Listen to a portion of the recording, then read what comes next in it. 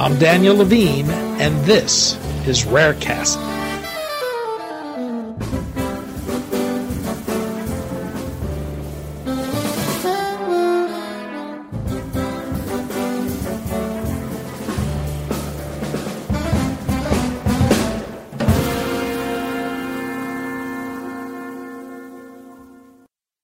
The rare disease community in July celebrated the passage in the House of the 21st Century Cures Act, legislation that promises, among other things, to accelerate the development of drugs to treat rare diseases. But the legislation appears to be stalled in the Senate as the clock is running, and concern growing that it may not be getting the attention it needs to push it across the finish line. We spoke to Max Bronstein, Senior Director of Public and Government Relations for the Everylife Foundation for Rare Diseases, about the legislation, where it stands today, and what it'll take to see it become law.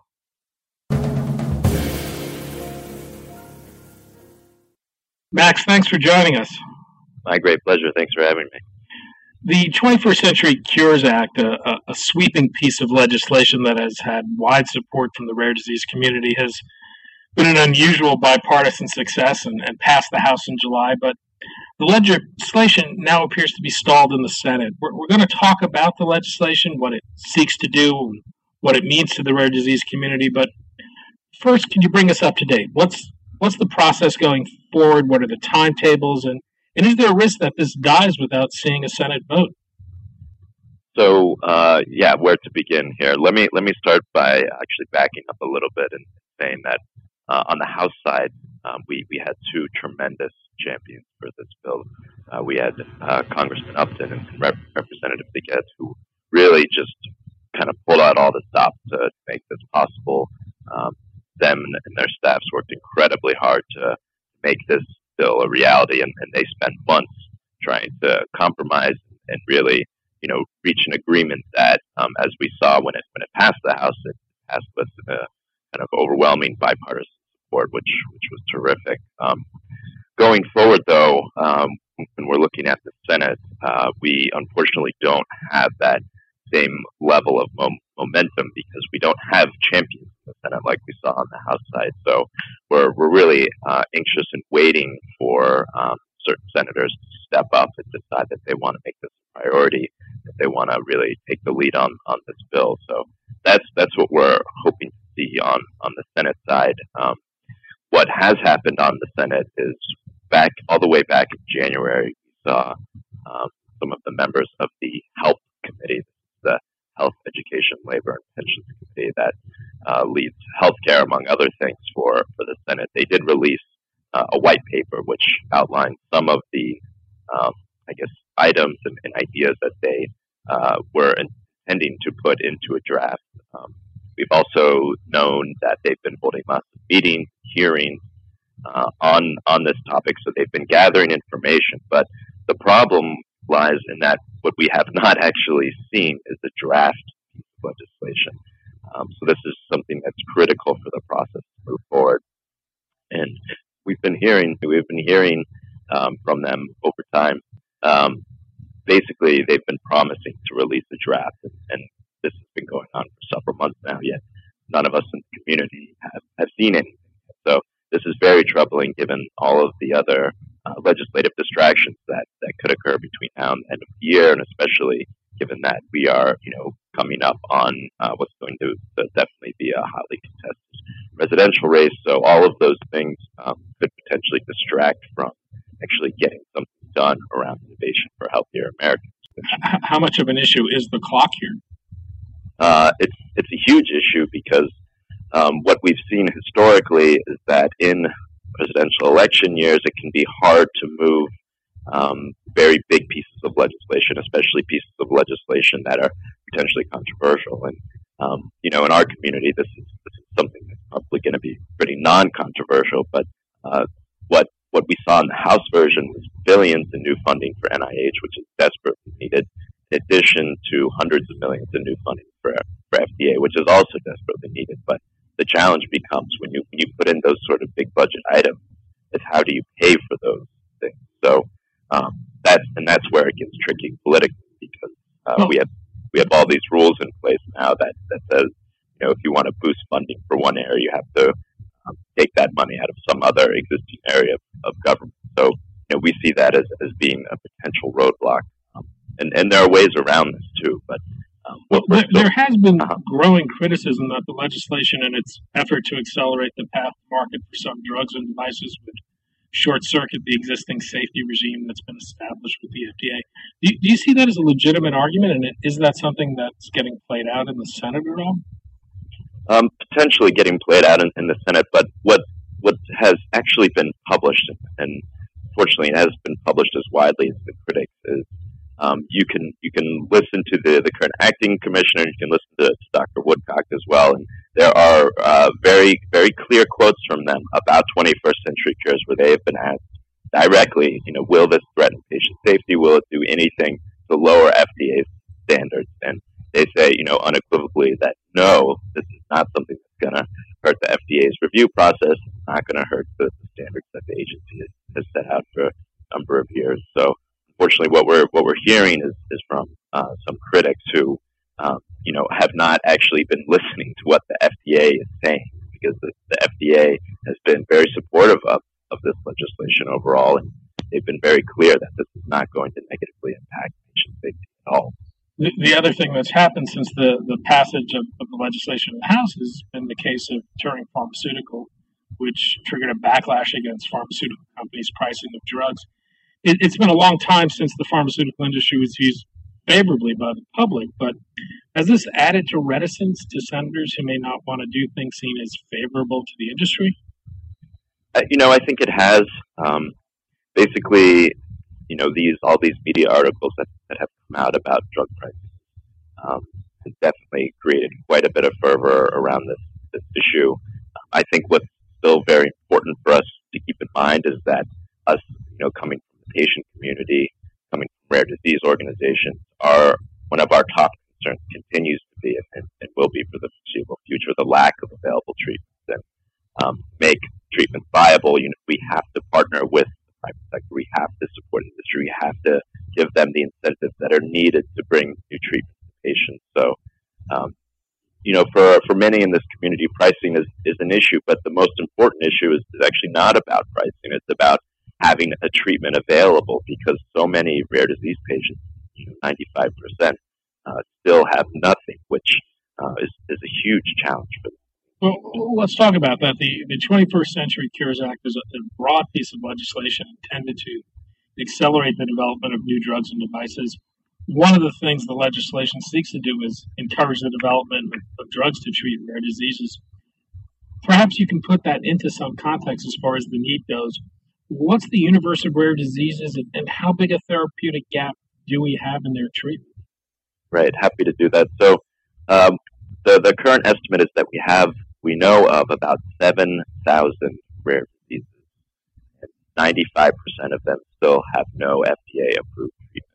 The FDA has approved roughly 400 treatments for rare diseases, and that is over the time period of about 30 years, which was when the Orphan Drug Act was first signed into law. This was a piece of legislation that was signed into law all the way back in 1983, but among other things, what it did was create very powerful incentives for companies to make it sort of financially viable for them to invest in the rare disease space. So we saw that as a tremendous victory and a huge watershed moment for folks in the rare disease community.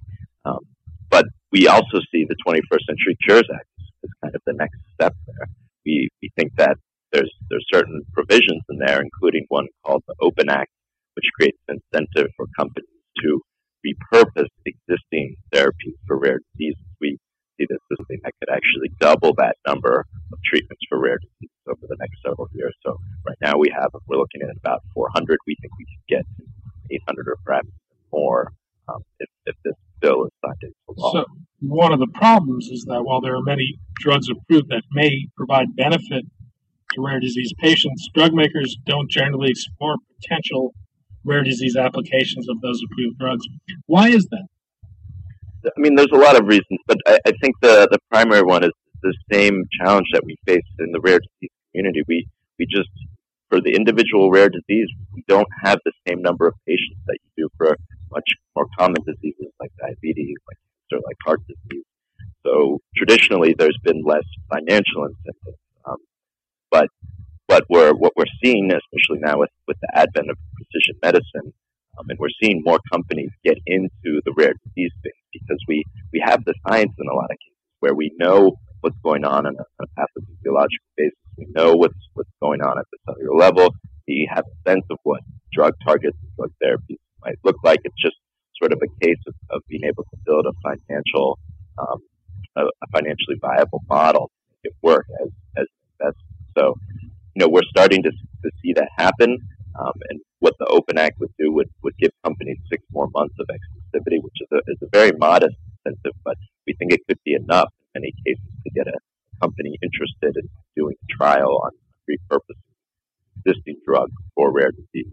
The nice thing about this model is we're talking about a drug that's already been approved by the FDA for a different indication. So we don't have to redo the sort of R&D process all over again. We're just starting from a much higher level, which would be a very rapid way of getting a new treatment to a patient. And just to clarify, the Open Act, which was put forward by the Everylife Foundation, is now part of the 21st Century Cures Act. That's right. It was included. So the Open Act was modeled on the Best Pharmaceuticals for Children's Act, which provides an additional 6 months of exclusivity for drug makers that do specific pediatric trials for their drugs. How well has that worked? It's worked incredibly well. I think we saw about 400 label changes since that bill became law. So, that's why we wanted to model it off of something that has this evidence base. So we know that this model has worked. We believe it can work again for rare diseases. And why is repurposing drugs an attractive strategy for expanding treatments for rare diseases? So the way I like to look at it as basically the low-hanging fruit, right? So traditionally, when you think about drug development, you hear about development figures costing $2 billion or somewhere in that range. You look at timelines, 10 to 20 years, which is the case when you're starting from scratch. But the nice thing about when you're repurposing it, again, we're talking about a drug that's already been proved to be safe and efficacious for some pre-existing indication. It's just a matter of running another trial to see if it's effective and safe for rare disease patients. So, this is probably one of the fastest ways we can think of to get new treatments for rare disease patients. It really cuts down on the time itself. So one of the interesting things the legislation seems to seek to do is formalize the role of patients and give them voice. What will that mean to patients with rare diseases? So this process, 21st Century Cures, has been absolutely huge for rare diseases. This has been one of the first times that the community as a whole has had a really strong voice in this discussion and debate. If you look at the bill itself, there were almost a dozen provisions in there that were really fought for by the rare disease community, and many of them were still in the bill at the end of the day and were passed by the House. So this was actually a huge moment for the rare disease community, and we're hoping to see the same sort of impact on the Senate side as well. At the recent Global Gene Summit, there was this moment when you took to the stage and directed the audience to a phone list of members of the U.S. Senate that was on the table and encouraged everyone to take out their phones on the spot and call their senator to urge passage of the legislation. What role do you see rare disease patients playing in pushing this legislation across the finish line? So rare disease patients are essential for making this a higher priority and for making this happen. When during the House process, we saw the impact of several individual rare disease patients who actually built very strong relationships with their own members of Congress, other members from the state, and indeed Chairman Upton, who's key in making the process happen. So we saw that on the House side that their input and all of the work they did in getting to know their legislators, building those personal relationships, made a huge difference in terms of demonstrating to the members of Congress why this is something that should be a top priority and really driving home the message that patients can't wait for this.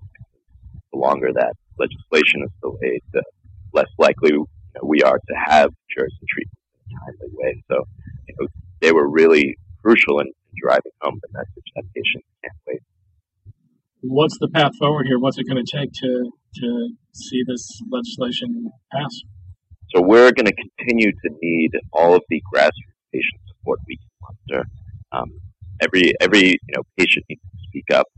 We think there are roughly 30 million patients with rare diseases in the country. So if we even had 10% of them calling Congress, getting to know their members of Congress, and explaining to them why rare diseases should be a higher priority, why they need to be hearing from people about this.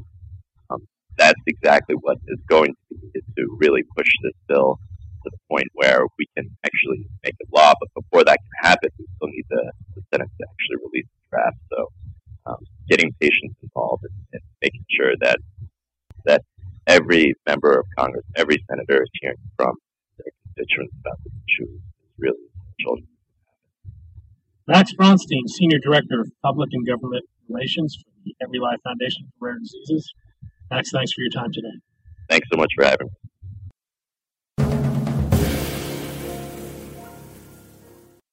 Thanks for listening.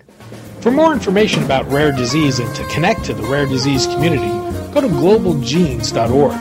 To keep up on the latest news and trends affecting the rare disease community, be sure to visit raredaily.org. You can subscribe to the Rarecast RSS feed through raredaily.org or through SoundCloud, iTunes, Stitcher, or your preferred podcast manager. The Rarecast is produced for Global Genes by the Levine Media Group. You can also find our podcast, The Bio Report, on these popular podcast sites. Our theme music is composed by Jonah Levine and performed by the Jonah Levine Collective. We'd love to hear from you. Drop us a note at danny@levinemediagroup.com.